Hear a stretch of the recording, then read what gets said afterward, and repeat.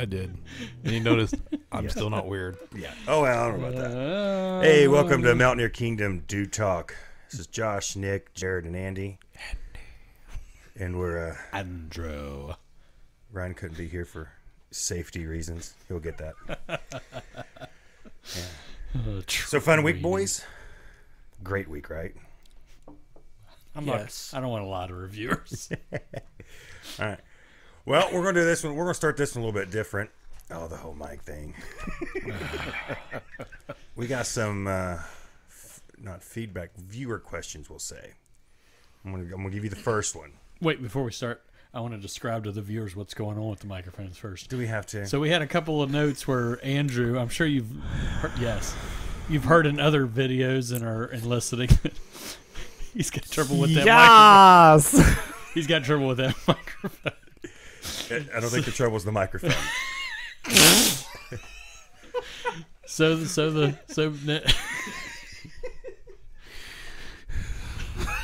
now he was told to push the microphone out of the way when he's not talking. So of course, us being us, we can't do it. Yeah, he's got to look intently in Jared's eyes when they're doing it now. So that's a weird idea. If you notice that during the entire video, that's where that's coming from.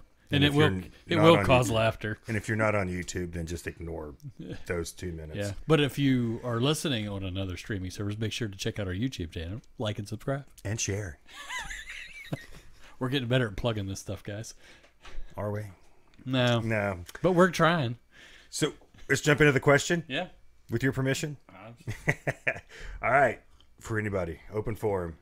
Have any of you guys experienced any challenges being the spiritual leader in your home, work, or life? Go ahead, Andy. I thought. What was the question? Have you ever experienced any challenges being the spiritual leader, home, work, or life? Yes. Yes. Yes. I think we all have to an extent. Yes. Next question. So what was the outcome? What happened? Oh, geez, man. So this is a loaded topic for me, and I think I've referenced it a handful of times in this whole thing that we've been doing. I've been in a battle for the last 6 years as a result of going through a divorce, and that has challenged all of the above to the core. And essentially, I've had elements from my ex, elements from the state, representatives from therapists, lawyers, every professional that can be brought into the family court drama thing. Wow, that was springy. It was me this time. Basically, anybody who can come into your home and take away the authority that you have as a parent, specifically a father, has happened to me. And it's not been easy. It's been 6 years, and I've essentially lost all control to make any decisions regarding parenting, including taking away devices. They are court-ordered to have devices on them. And, I'm just at a position now where the case is still open, and it's been ongoing. The most recent iteration of it, we're going on about 2 years now, a year and a half since we've been in and out of court. And very bottom line up front, yes, absolutely. Yeah. I've had everything stripped from me, and it sucks because I don't know what to do. Yeah, but I'm holding on. I mean, I think everybody has a different place and season, but again, we're going to keep talking about the importance of a group. That's everybody's highs and lows are different, and it's surrounding yourself with dudes that you can be in the trenches with. Yeah, and there's a lot of times that the nice thing with like our group is we're there to like it's a real serious moment. I know. And Laffy Nick Lafferson over here. This is that joy of the spirit thing that we've got going on. It was my turn to be Jared. It was just the way you locked eyes with him. You told me to do that. It was Nick's idea. But like it was great. Sorry. Where you get those moments to where it's that Moses moment to where when you're down, we can come up alongside you and hold your arms up. Yeah. It's also one of those. I've been in a really good season lately, and it's one of those. Even some of the small stuff. We are editing that out. No. It's one of those. Do it live. Do you ever feel like you don't want to reach out? Like, I don't want to bother them with this. I don't want to burden them down. All the time. All the time. Yeah. All the time. This I have myself, and it's like, well, why wouldn't I?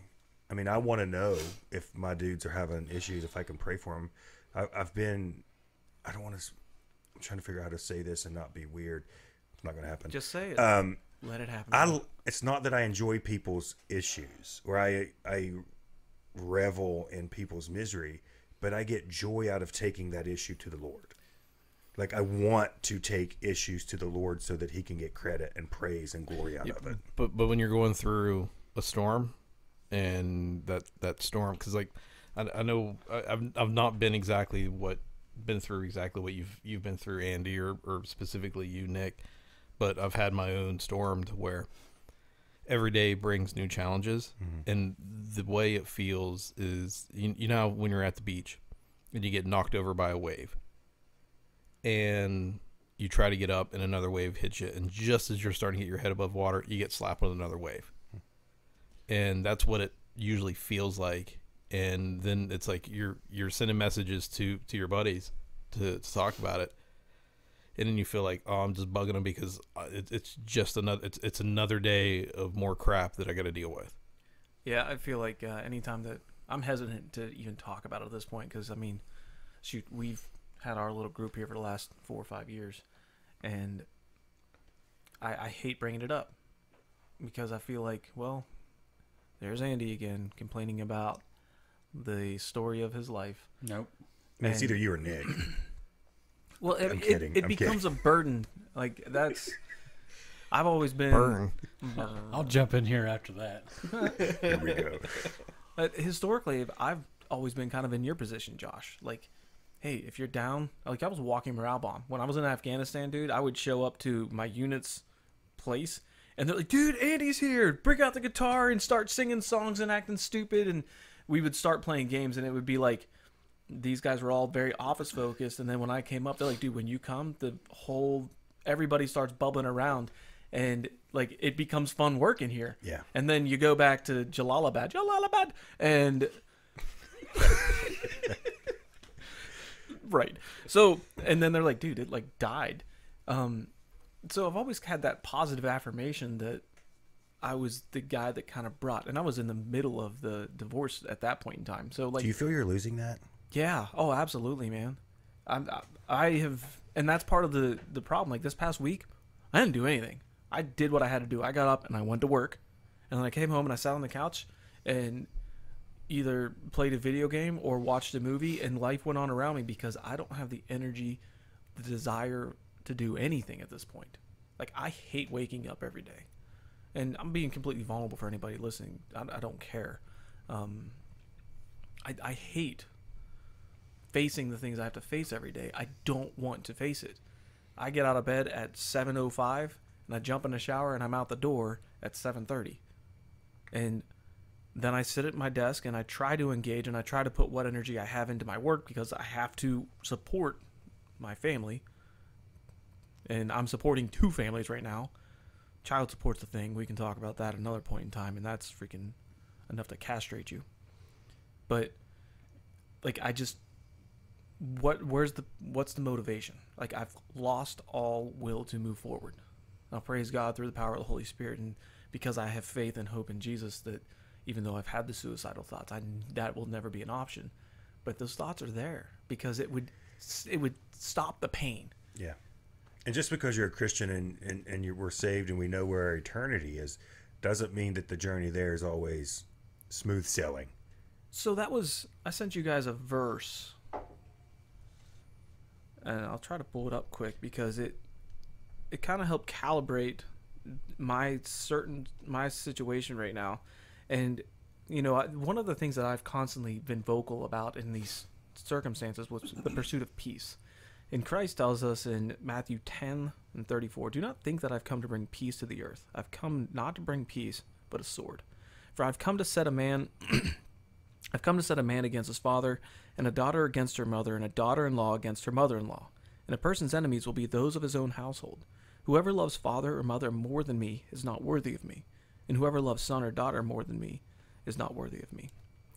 And that verse holds a lot of implications for the scenario that I believe that I'm in. But I want to focus on the word peace, because for years I have been pursuing peace as it pertains to having peace with these circumstances and situation and trying to resolve the conflict. And here Christ is literally telling us, no, dude, I didn't come to bring peace. Your faith is going to divide. And as of late, my faith and association with the church has been the focus of attack within the situation that I'm in.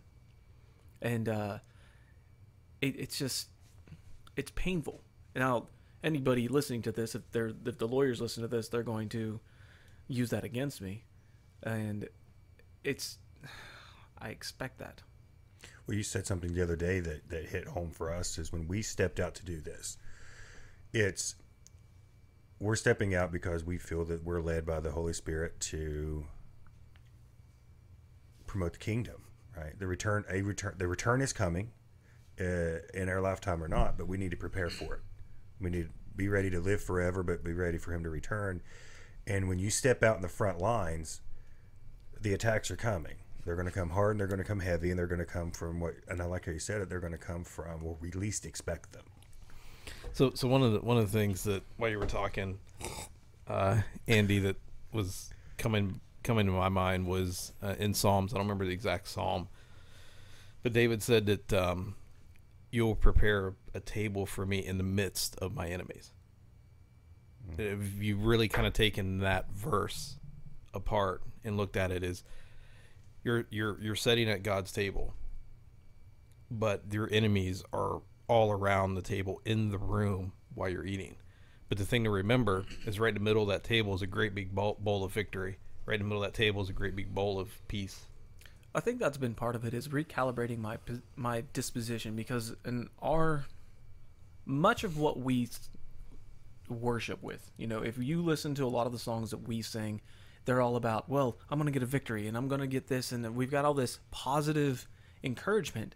And when you read through the biblical narrative, things didn't always work out for people. Read Fox's Book of Martyrs. How many martyrs are there that we don't know? I think 11 of the 12 apostles were all martyred at some point. And the 12th was attempted to be martyred and didn't Multiple die. times, yeah. Haley shared this real quick since you said martyrs, and I didn't know this. The original term for martyrs wasn't for someone who was killed for their faith. It stood for people who followed Christ. And because so many of them died that way, they changed the meaning of martyr. Well, the point that I'm trying to get to is that our faith now is so disassociated with that. Mm-hmm. Like, praise God, we grew up in the United States of America. And we are living in a nation that was built on the foundation of the living God. God is referenced throughout much of the forefathers' documentation. As much as people deny or try to change that, it's still there. The foundation was there. So we have lived in this isolated thing where, as Christians, we've been able to freely practice, freely be Christians, and that has weakened us. I think Francis Chan actually has a reference to when he's done some of his journeys over in Asia, and they're like, dude, the church in the United States is milky. Like, because our faith is more built around, built around prosperity. Like, our faith is more associated with making this life good, and our faith has nothing to do with that. Yeah. Yet it's a lot of the affirmation that we give ourselves and a lot of the self-ministering that we have. Just listen to K-Love. I'm going to make it through this, and God, you're going to be here. And that's how God's not the center of our worship. And it's more like this, our pursuits in this life are. The prosperity of what he offers is what we're worshiping, not him. Correct. He's done, yeah. Everything is in the midst of the enemy, the adversary. Nothing like, I mean, I'm going to misquote the scripture, so for everyone on the YouTubes, please forgive me on this, but the idea of God won't give us any more than what we can handle is not entirely accurate. What it is he will always give us a way out, and there's never a point where we don't go through trials and tribulations, but what we have different than the most is we know what the outcome is, no matter what it is. Correct, and that's the comfort that I've had, is that the hope that we have isn't in this life being all that it is. The hope that we have is in knowing that we are created in the image of God. We have been chosen as children of God. Despite our circumstances, nothing can separate us from God. Romans 8, man, if you have not read Romans 8, spend the time meditating on Romans 8. Romans 8:1, now therefore there's no condemnation for those who belong to Christ Jesus. Period. No questions asked. And then at the end, Paul reaffirms, no one can separate me from God's love. That's the promise. That's the gospel. Not, well, you're going to be healed. Your family's going to be made whole. You're not going to, like, all of these things aren't the focus of our faith. While God can and has and will continue to do things like that, the reason Jesus came and performed miracles was not to perform the miracles, but was to identify that he was in fact God on earth. And if that was the case, then why wasn't Stephen saved from being martyred the first time? Yeah. Did he not have enough faith? Here he is proclaiming and regurgitating a portion of scripture to highlight that Christ was Christ and he was martyred. Well, look at little James, the disciple that had I forget what his disability was, and is authorized to go out and perform these miracles, but yet he's still disabled. Right, and The Chosen talked about that. I'm almost on that episode. Yeah. But I wanted to jump into your scripture earlier. It was Psalms 23:5, and this is the Christian Standard Version. It says, "You prepare a table before me in the presence of my enemies. You anoint my head with oil. My cup overflows." Yeah, so the thing with that, like if you dig into that and put an image and kind of build that image out, I think we kind of gloss over in the presence of my enemies, or in the midst of my enemies, but that table is literally in the middle of all the battles that you're fighting. Whether it's a healing, or whether it's something with family issues, things like that, that table's there. God prepares a way out for us. We have a victory in Jesus, and anointing my head with oil is the Holy Spirit. Because I mean that's a prophetic verse, prophetically written by David. Yeah. In the Old Testament. So. I do want to highlight that that's a worship song. Yeah. There's a table that you prepared. This is how I fought my battles. But the encouragement there is that focus on the provision. Focus on what God has given us rather than the battle that's around us. We are going to lose the battles in this life. Mm-hmm. And we're not focused on the battles in this life. And that's kind of the point that I'm at. How do I reconcile that with my circumstances? How do I've been fighting for retaining the authority I have as a father, not so that I have the power. The narrative is that, and this is quoted in a court order, Dad is operating in military mode, and in that mode he expects everyone to do what he says.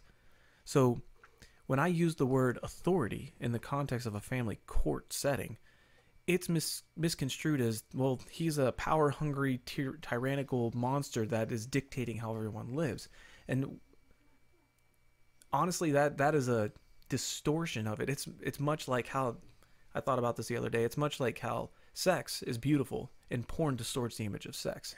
So the way that authority is being misconstrued whenever I try to relate to it, it's the same way. It's making it a dirty version of something that is sacred, something that is holy.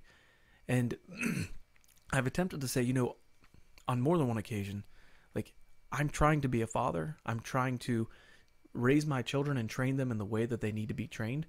But in this day and age, that's not the narrative that people want to hear, because children's feelings are the most important thing in the world. Well, when you shared that, feelings, I should say. You shared that, and that was one of those things that, like, so then by that definition, and I think we would all be bad fathers, Because if I have my kids, if I tell them I want them to do something, yes, I expect them to do that. The same as my parents before me and their parents before them. And it's not to roll over them, as you say. It's to teach them that, hey, you have responsibilities. You have things that you're going to be required to do. Do I want to clean my... It's like the movie The Breakup. Who wants to do the dishes? Well, you have to do the dishes. It's important. Clean homes, setting good examples, discipline, that sort of thing. But it's not to rule over them and be like, oh, look at me, I have the authority now. It's like, hey, no, I have to educate you and train you up because you're going to be in the world one day. Well, our authority is derived from our position as the leaders of our families. That's a spiritual authority. Mm-hmm. And that is something that has been castrated from us in society. Well, now you have a court system that's taking that away. Dude, you're not nonsense. Kidding. So now we have society reinforcing these values that the voice of a father carries no weight or authority. And even more important to that, as Christians, our position as fathers, we talked about this a couple weeks ago. We share a name with God. Yeah. And as such, we are to be stewards of those that have been placed in our charge, our wives and our children. We are intended to be the leaders of our family. And when we can't,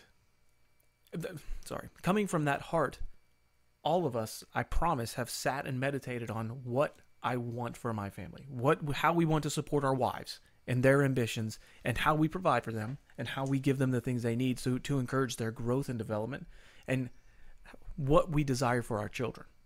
What I see the gifts, talents, and abilities of my children, and I see the direction that they can take those things for the glory of the kingdom. So I almost guarantee that we have all sat back and meditated on the desires that we have for our children that aren't for ourselves, but are intended to fulfill them and their purpose, not only for what they do with their lives, but especially the kingdom. For what their calling is. Right. So like that's the heart that the authority is coming from.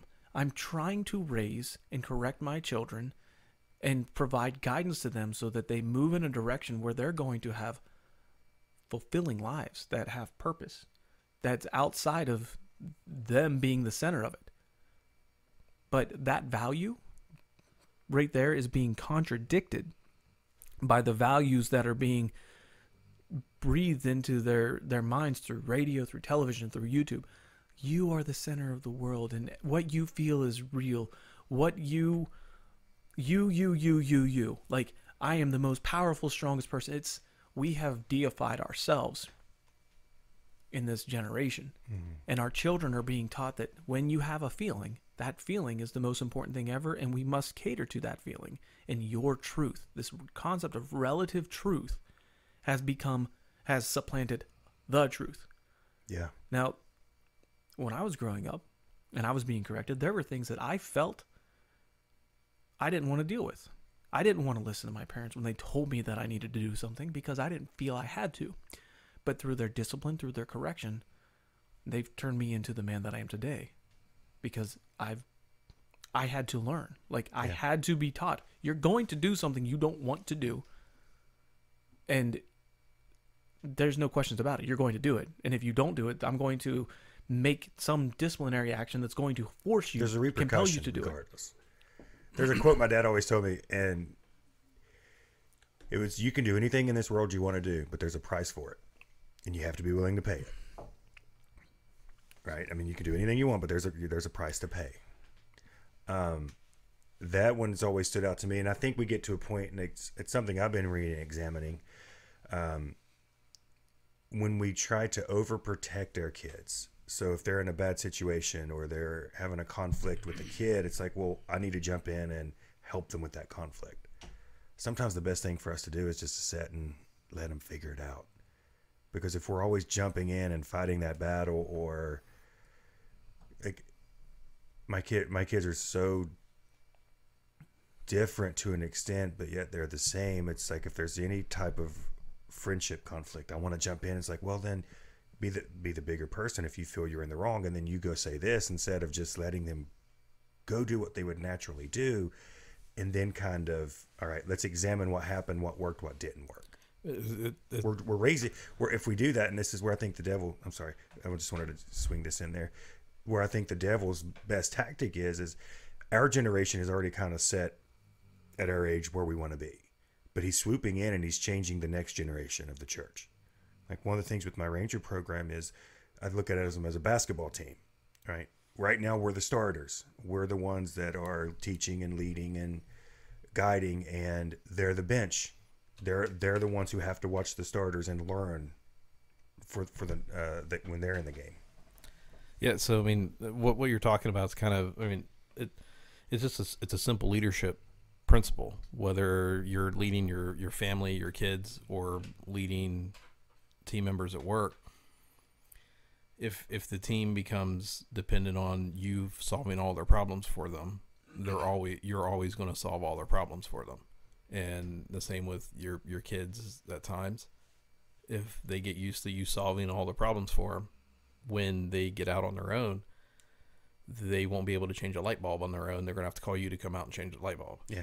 So here's an additional frustration with respect to the usurping of authority and my position as a father. All this from one question. That's amazing. Yeah.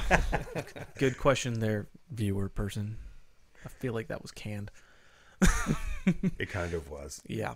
So it was, as a professional, that's developing teams and developing individuals is something that I've done. How do you develop a team and how do you encourage a person to grow? Experience is the best teacher. You provide a scenario where you have to... I want to read it. You provide a scenario where a person has to learn through experience. Experience is the greatest teacher, period. As such, from a leadership perspective, what you do is you basically give a person enough rope to hang themselves with. And you say, all right, hey, this is your baby. I'm going to offer you guidance and direction. Go forth and conquer. So John Maxwell actually says evaluated experienced is the best teacher. That I would agree with that completely, because when you have someone supervising that experience, you can sit back and there's a safety net in place, because if that person gets to the point where they're going to ultimately fail and screw up the direction of the organization, then the leader can come in and help redirect and put it back on track. That's what we're doing as parents all day long.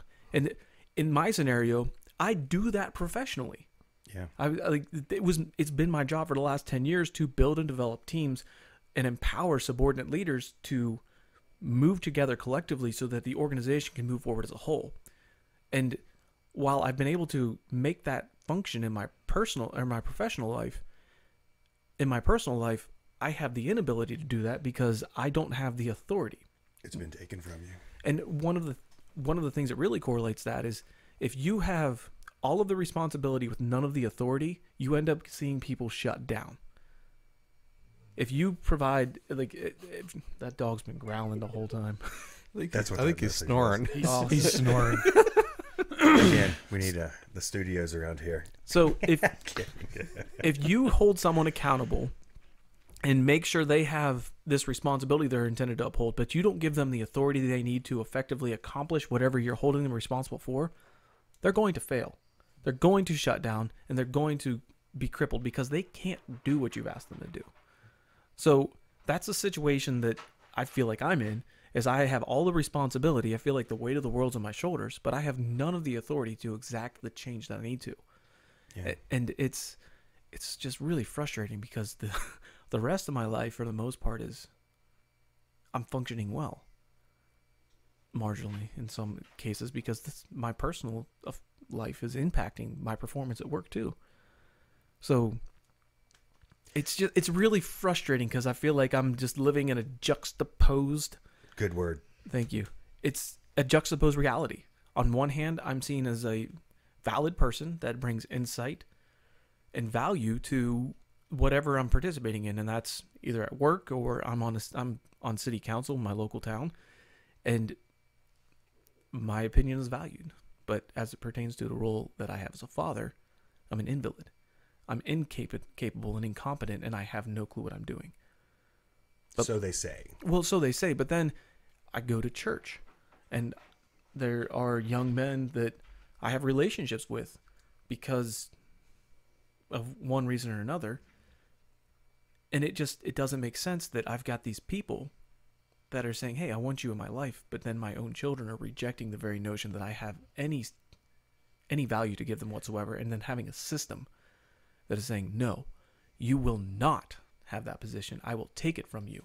And here's a court order to affirm that. So let me ask this, because this kind of reminds me of the scripture that Matthew 10 that you referenced earlier. I forget the verse, but it's Matthew chapter 10.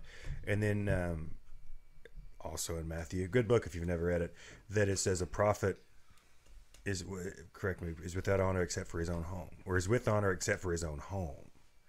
It's, you can get all these accolades outside of the house, but the hardest people, because they're in there, they see that day to day, that very intimate relationship that we have with people. That's sometimes the hardest conversations. They often see the weaknesses. Yeah. So Good point. Yeah, very good point. Amanda and I had this conversation yesterday, and it's, forget where it's at. Paul talks about women need love, men need respect. There's a really good book written, can't remember the author, called Love and Respect. It's a marriage devotional, but it emphasizes the fact that women are in need of love. Love being completely different than what respect is. As men, respect is our language. The language of women is love. They know how to be, like it's very intuitive for a woman to come up and comfort someone Jared's in pain. face when you made that sound and touched his shoulder. I know, it was a little much, sorry. He was so happy. Oh, yeah. But as men, our natural language is respect. If you come in and you have something to say, we're going to sit around and we're going to listen to what you say. We are going to defer respect. It's a natural inclination for us. For children and for women, that's not so much the case. And I don't want to overgeneralize this, but we need respect. It's what drives us. It's what gives us our fuel. And if we don't have respect in our own home, then it shuts us down. And I think that's part of where I'm at emotionally, is that the very people that should intuitively respect me don't. Yeah. And I try to correlate it with the idea that we just need to be valued. Like when I go to work or whatever, if I speak, people listen. And then they take what I say and they apply it. Yeah. But in my own home, I'm a mockery. When I speak, that's just Andy. He's just being dumb. He doesn't actually bring any value. And that contradicts that very position that we have, where I've meditated on each of my children and thought about what my desire is for their lives. And it's not a self-centered desire. But when I make a correction or make a suggestion and then basically get mocked, and it's said that, well, you don't have any value, that's contradicting the very heart that I have as a father, as a husband, to say that, well, that's not my desire for you. But the way that we're met with this opposition, and I think each of us have dealt with this, and you're right, the familiarity breeds contempt. I think that's a familiar phrase that's said. Never heard it. Really? No, I'm kidding. Oh, you know what, Josh? Do push-ups. But respect is a discipline for children. And it's something that we have to reinforce. But again, as men, we naturally respect one another. We defer to the inherent authority that each of us has. When you speak, I'm going to shut up and listen and value what you have to say. My children, when I speak, they cast it aside as if it's nothing. And man, that sucks, because and I think they all do to an extent. Even mine, it's like sometimes you'll tell them something, and it's, so one of the things we're working on with Gabe is many small tasks just to keep him in that mindset. Because it's, hey Gabe, I need you to go upstairs and clean up all your Legos. The next thing I know is he's up there building Legos. His mind of cleaning up Legos is to make something new. And it's, okay, one, I have to inspect what I expect. Meaning that if I'm asking him to do that, it's, all right, let's go in sooner and make sure that that's getting done, instead of letting him, hang himself with the rope. Evaluated experience. There it is. And it was, so, and that's something that I was way better at professionally, because my job, especially one of the joys of the old job, was I'm going to go in here, I'm going to run 2 stores, and my job is to make myself useless. I need to teach them how to be self-efficient, and that if I'm removed from the picture, they still function. Yep. I think that's key to success for leadership. And then that lets me know that it's time for me to move on to something else. Right? I don't have to, this is not my permanent home. I won't be here forever. but it's the give the man a fish, feed him for a day, teach the man a fish, then he can feed himself forever. And that's always been my mindset. And it's interesting how that I personally jump in if you've had this, that when I get home, because I mean I love my kids and my wife so much that I'm kind of a little more, I turn that switch off a little bit instead of keeping it on, but having more respect and love around it instead of just this is how we do it at work. Yeah. I love the idea that one of the things that the Army did was we had this white paper years ago in the profession of arms. And one of the statements of that, it's a great white paper, but we are stewarding the profession. And being a steward doesn't mean that I'm in control of it. It means we're doing exactly what you said. We are developing the next generation so that we can continue to move forward as an organization. One of the tenets that's taught to the lowest ranking guy is the idea that you need to be prepared for the job that your boss has. And it's this idea that in the event that your leader is wounded in battle, then somebody can move up and assume that role and position. And and nothing's lost. It's just we don't even skip a step. Right. It's a force of habit that we have to train ourselves as. And honestly, that's what we're doing with our children. We are training our children to be the next generation of what we are carrying forward. Looks like your wheels are turning. What are you thinking about? No, I mean, I was like completely on board with what Andy was talking about. It was actually why you were talking was the purpose of raising kids is to raise them to a point where you can step out and you don't need to be that anymore. And really, as your kids get older, how you work with them and raise them changes, because you go from being a boss to being a friend as they get older. Yeah. And then you get to a point where they need you less, but they need you in a different capacity. I think that's probably one of the biggest weights that I carry, is that my kids don't need me. And that enforces this loss of authority. I have an inability, by virtue of all the circumstances.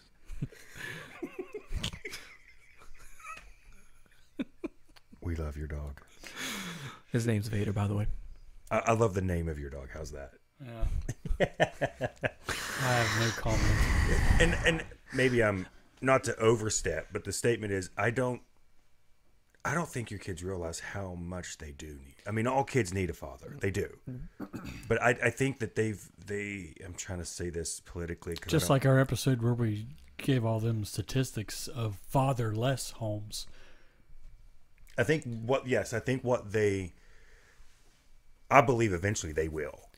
But the time that they're not going to have with you, that's going to be a tough period. Detrimental. So but I think that it's like their thought process is being stolen from them. Well, and this is something I've meditated on as well. Mute, Jared. He just Andy'd the microphone. Oh, good He job. gave you such a hard time. The little about breaking springs your aren't mic. messed up. Don't touch the rubber bands. So We really need to get like little mute buttons. No. I've actually Is that a cough box? What do they call it? a cough box. I've looked into them, but they're like $100 a pop. Y'all just move your mic to the side. Yeah. So Unless we I get messed- sponsors and donors and So I hit the mic Like, while trying subscribe. to move it out of the way. don't do that. I think in my scenario, that role and function, I've been supplanted by a stepfather. And I've witnessed firsthand how I would tell my kids, like, don't walk on the grass. And they look at me and just, I'm walking on the grass anyways. Like that mentality. And in the same token, I've seen the stepfather offer a directive, hey, pick this up. And there wasn't even a word. It was just a head nod. And by that mere suggestion of a head nod, I watched my child, who would have ridiculed, made fun of me, comply with blind obedience. And That's tough. yeah, so when I witnessed that firsthand, I tried to explain this in the therapy sessions, but nobody cares. Nobody cares what my perspective is. But that particular instance showed me that my children were getting some type of father authority figure. It's just not me. which sucks. Yeah, that's a tough pill. Yeah, so like I just don't know how to cope with that. How do you make? So you talked about it earlier, and I've loved that the Holy Spirit kind of gave me that concept of we share that title with God. Now let's relate that to how does God feel when we're more obedient to the world than we are to Him? When it's, hey, I'm going to go do this instead of I should maybe pray for whatever I feel like praying, or reading the book for whatever I feel like praying. That sometimes as humans, we're more obedient to things not of God. I think that's what I was getting to with our last episode, this idea of letting go my pride and my adherence to this and stepping back and allowing, well, I'm a steward, right? As fathers, we're stewards, but at the end of the day, you're God's children. And in my situation, I feel, and I could be wrong, that effectively my my authority has been usurped, and that my attempts to regain that authority is causing more damage than harm. It's getting in the way of my children. The very fact that 2 of my children reject our church right now. And my pushing the issue is getting in the way of that. And I do not want to ruin the intimacy that they could have with God by my actions.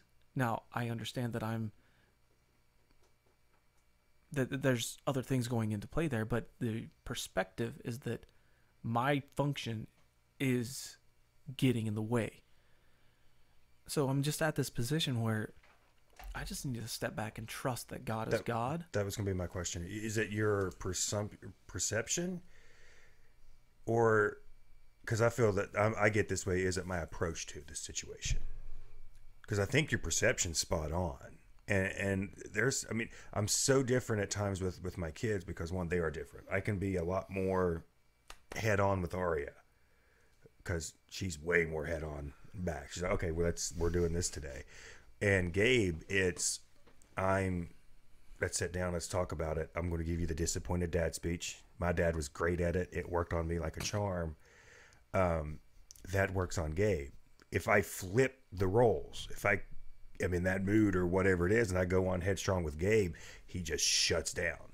If I tell Aria this is the disappointed dad speech, it's like, okay, that's a you problem. Sorry you're disappointed. Yeah, it's like, you have issues then, Dad. You need to go tell that to somebody else. Welcome to the function of a divorce and split custody situation.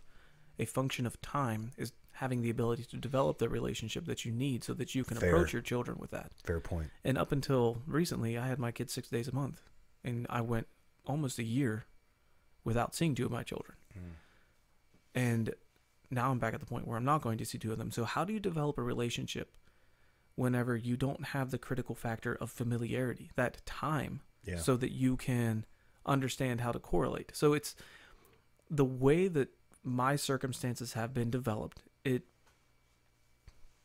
It's not set up to move forward. It just sucks, man.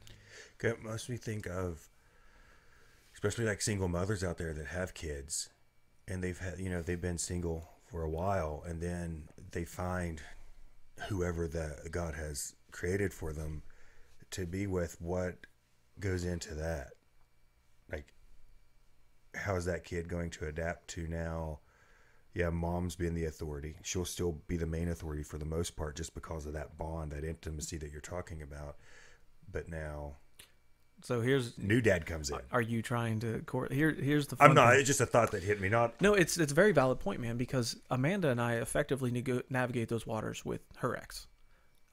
We have a very good working relationship with him. And from day one, I am not Mason and Elaine's father.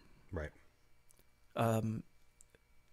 Their father is their father, and the authority that he has as their father is not something that I would ever get in the way of. And I've been very, very active about that. I get to be a bonus dad, which is the way I like to look at it. When they're at our home, I'm still going to offer that fatherly love and guidance. Defer to Amanda's authority because she is the actual parent. And it took a while. It's still, shoot, if I correct one of them, like I'll get the stomping feet and like, oh, well, just Andy's Andy, whatever. And there, one of my favorite memories was the kayaking trip Oh yeah. I'm like, I'm not. Again, I've said it before. It's like I'm around other parents, and I'm like, I am not alone. It's Oh, the yeah. same conversations. It's the same mind-numbingly frustration, joys of watching other people go. I mean, I'm not gonna lie. It's like I'm kind of enjoying that I'm not in that conversation, but this is fun to watch. I do that every time I get together with other parents and watch them yell and scream at their kids. I'm like, yes. Well, when we get the group together, when we all Oh, yeah. we alternate, which we need to get back to that more consistently now that the weather's somewhat nice. It's a joy because it's like, oh, we are not alone in this. So Because sometimes you have this picture of sometimes other families where sometimes they portray perfection. Oh, they come into church and everybody's happy, but we were screaming at each other in the car on the way there. Sometimes you have that perfection. You're seeing the cover of that book, and then once you get out amongst, like on a kayaking trip, and you and you see, you get to open that book, and now all of a sudden, oh wait a second, that covers perfection. But boy, when you open that chapter 1, holy moly. And it is nice, like Jared said, to see that sometimes, that, man, I'm not the only one struggling with this. There's more than just me struggling with this kid that I tell him to do something, and he goes, if I tell him to go this way, he goes that way. Yeah. I have one of those kids. What? It's very No tough. way. There was this scene. I forget which kid. I think it was Mason. yeah, I think it was Mason. And Gabe was in the back of this boat, and he's not moving his legs. And it's Oh, like, Gabe, dude. I need you to kick your legs. I need you to act like I am kicking my legs. What? They're not moving at all. And I'm like, okay, buddy, I see your legs are not moving. And then Mason can barely touch the water, or his head's just above the water. And I need you to swim. He goes, I am swimming. You're not swimming. You're not doing that. And it's almost the exact same conversation, not 15 feet apart. And it's like, I'm just going to dunk my head under the water for a couple minutes. It's like, it was Dude, watching Gabe struggle with that boat, and oh man, it was awesome. That was funny. that was very relatable. It was, dude, that was like bonding trip for us as dads. And yeah, so I do want to also say that one of the excuses that my kids give me is that I don't listen. So I came home after I was. Do you? I came home after that became the narrative, and I asked Mason and Lee, I'm like, hey, do I listen to you guys? They're like, yeah, sometimes. Well, when don't I listen to you? Well, whenever we're being idiots. Like, oh. So, and then they were like, it makes sense when you get mad and we don't listen to you, or you don't listen to us because you're trying to tell us what to do, and it makes sense after the fact. And it's just, again, frustrating because I have this functioning relationship with my stepchildren, but my own children just reject me and reject that I bring value to their lives. So you've got this parallel, but within the courtroom, they only want to talk to the people that are there, Yeah. and they don't want to take the rest of the story in. And it's just coming back to the original question. My authority has been stripped from me, and it's been stripped from me from multiple sources, and me fighting to regain it back through emotions, finances, everything has been a worthless pursuit. And when it's personal with it to your own family. So the question was work, home, or life in general. When it's someone not in your household or that should be in your household, it's an easier conversation to say, hey, let's backtrack. This is where this misstep was, this mistake or misstep was. We're going to get it back. But when it's within your own family, it's a whole new game. Because I feel that's what Satan's his focus is destroying families. I mean, you can look at it across the board in any demographic. When families are split up, that's where he's thriving at. So I was listening to Perry Stone not too long ago, and he was kind of sharing about one of the things his dad told him, just as his dad, right before his dad passed away. And he said that, and Perry Stone's dad kind of operated in that gift of prophecy as well as Perry Stone does. He said that God had revealed to him what the struggle was going to be closer to the rapture and closer to the end times. And he said that what that is families. Yeah. That's going to be the struggle. And he said that how God told him, that we combat it is by praying in the Spirit constantly. Yeah, I mean, you have to. We're not going to be able to do it on our own. We never have. No. Anytime I try to do something on my own, Fails. like teach Gabe to swim in a boat, I get my own way. It's like and again, I go back to, at that point, he'd only been on the planet 9 years, and I'd been on the planet 37 years. And it's like, I obviously know what to do, but he's in a situation that he's not really ever been in.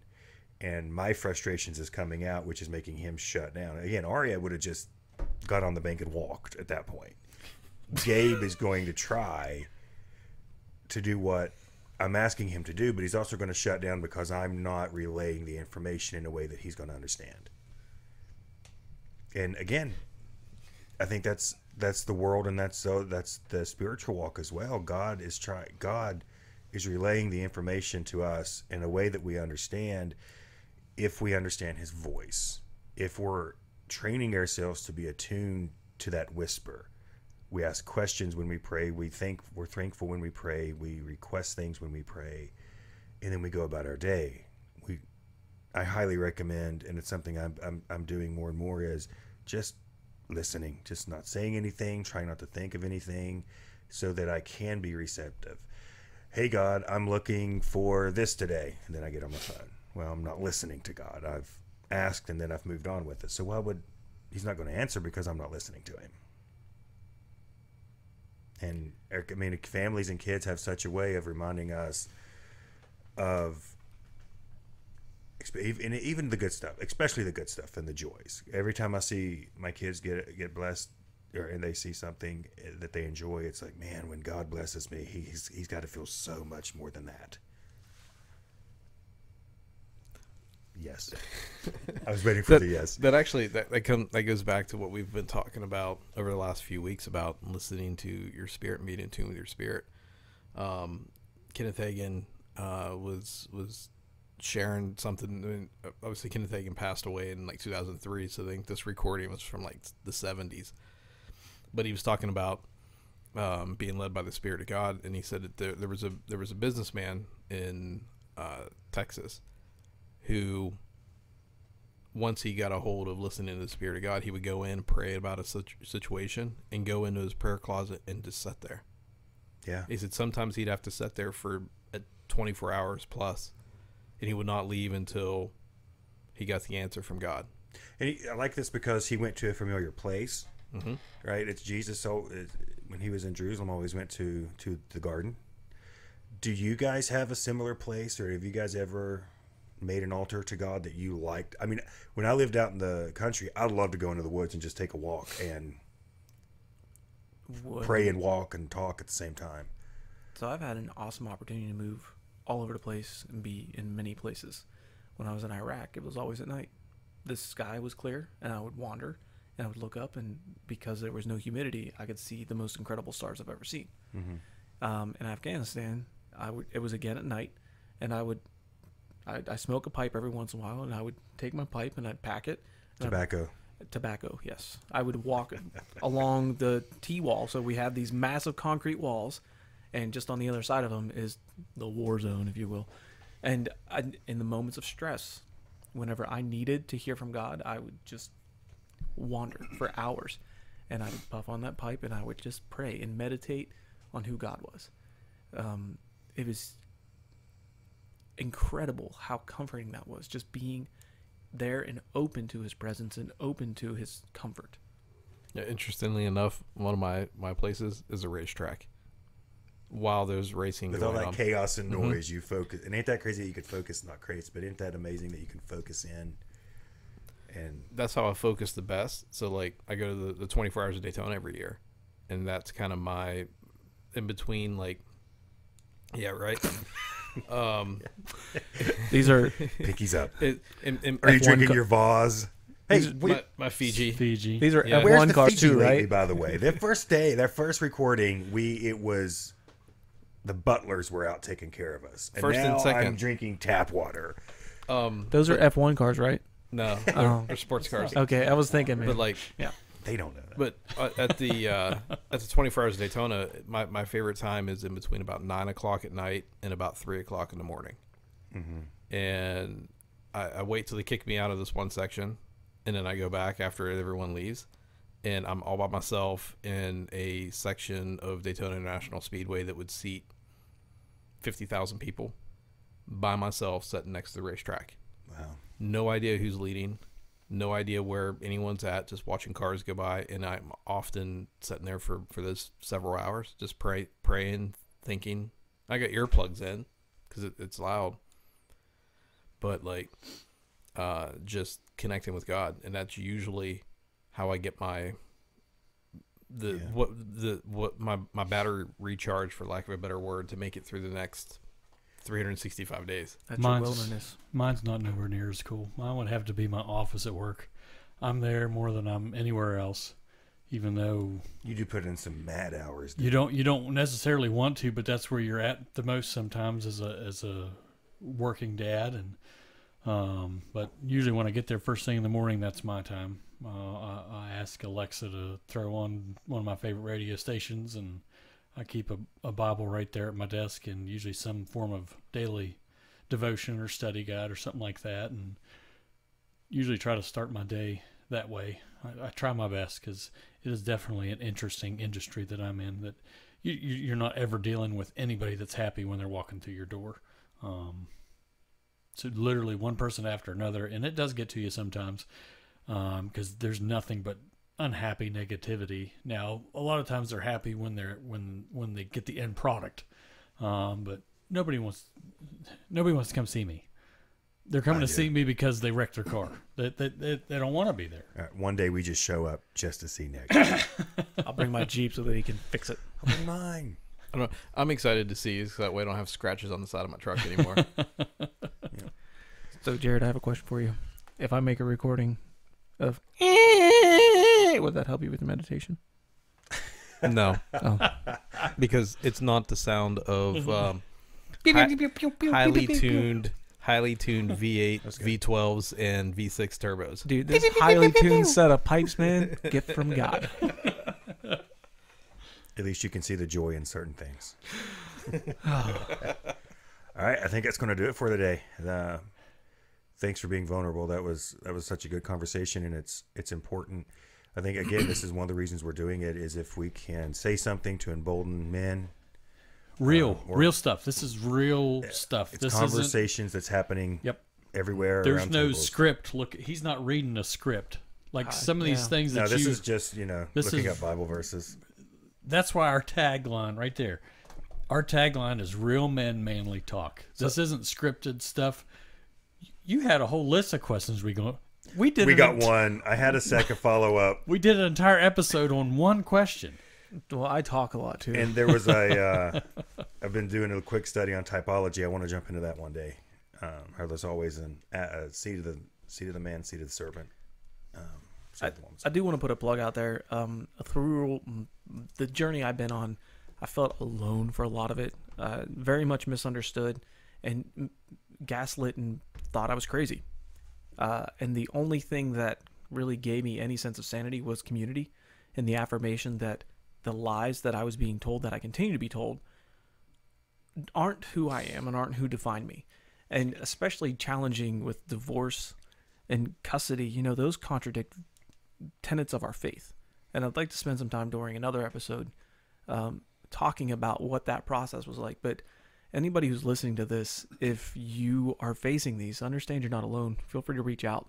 I would be happy to talk with you and share my experience, because it sucks. And nobody seems to understand. When I would come to people in the church that hadn't been through it, they were just like, I don't know what to tell you, man. And praise God, through my circumstances, I was actually able to connect with dudes that I otherwise wouldn't have, because they were going through similar circumstances.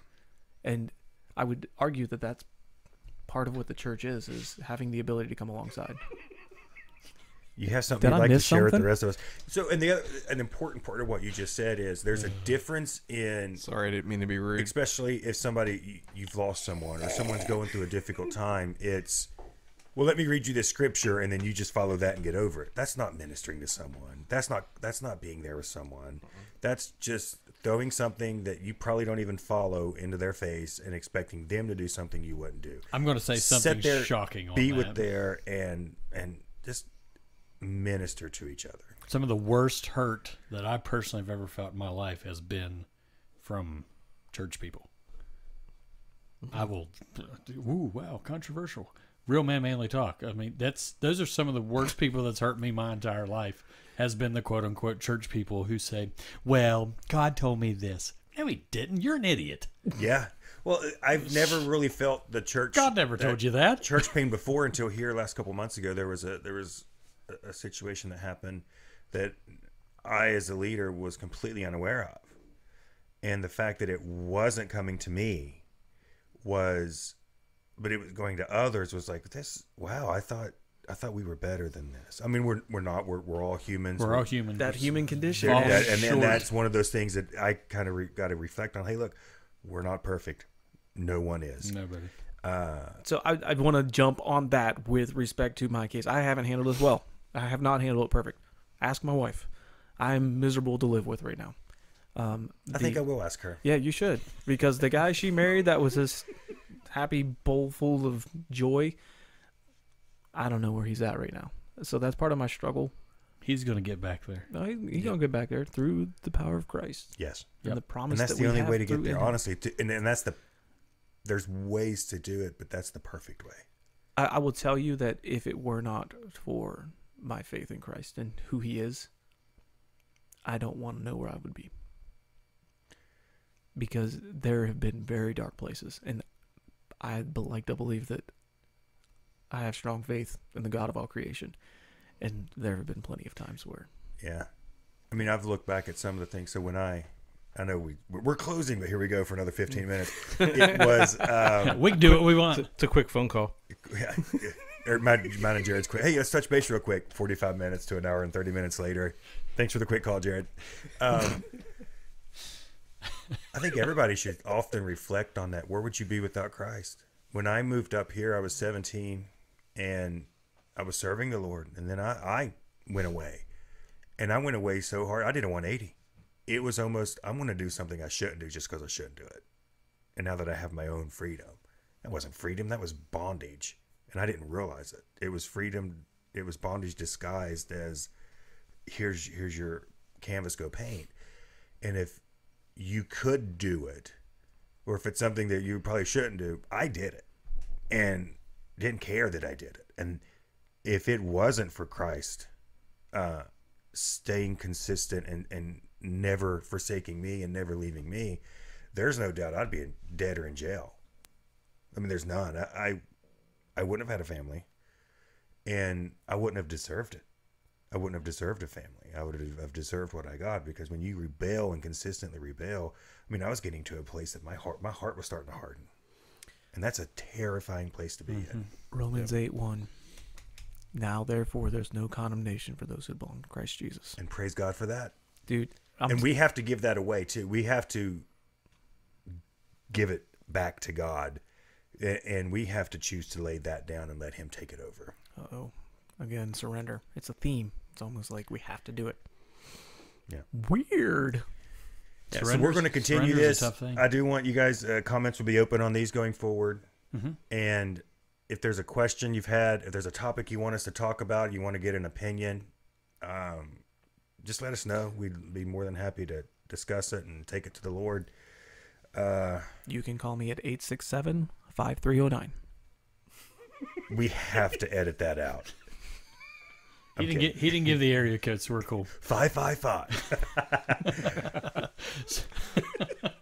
Like he was saying, if you'd like to drop us a line, you can always hit us up on our email. It's mkdudetalk@gmail.com. The MK is like Mountaineer Kingdom. So mkdudetalk@gmail.com. You can also visit us on our website at mkdudetalk.com.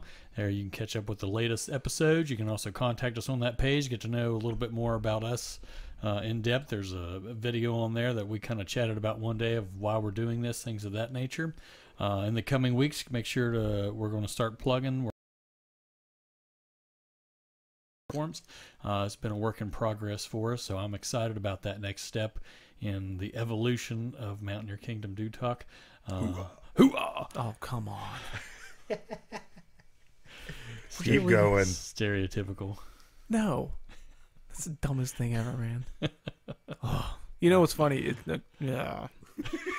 Go ahead and say something dumb.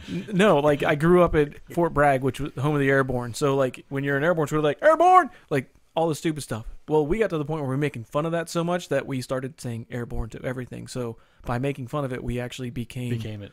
It was insane. Airborne. All right. So I was almost there to our tagline.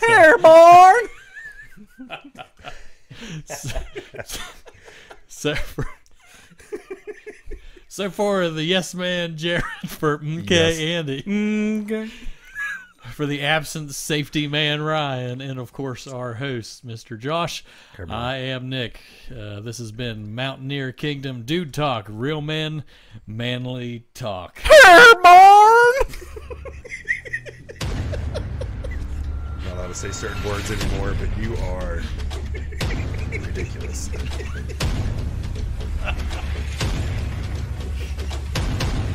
Oh my.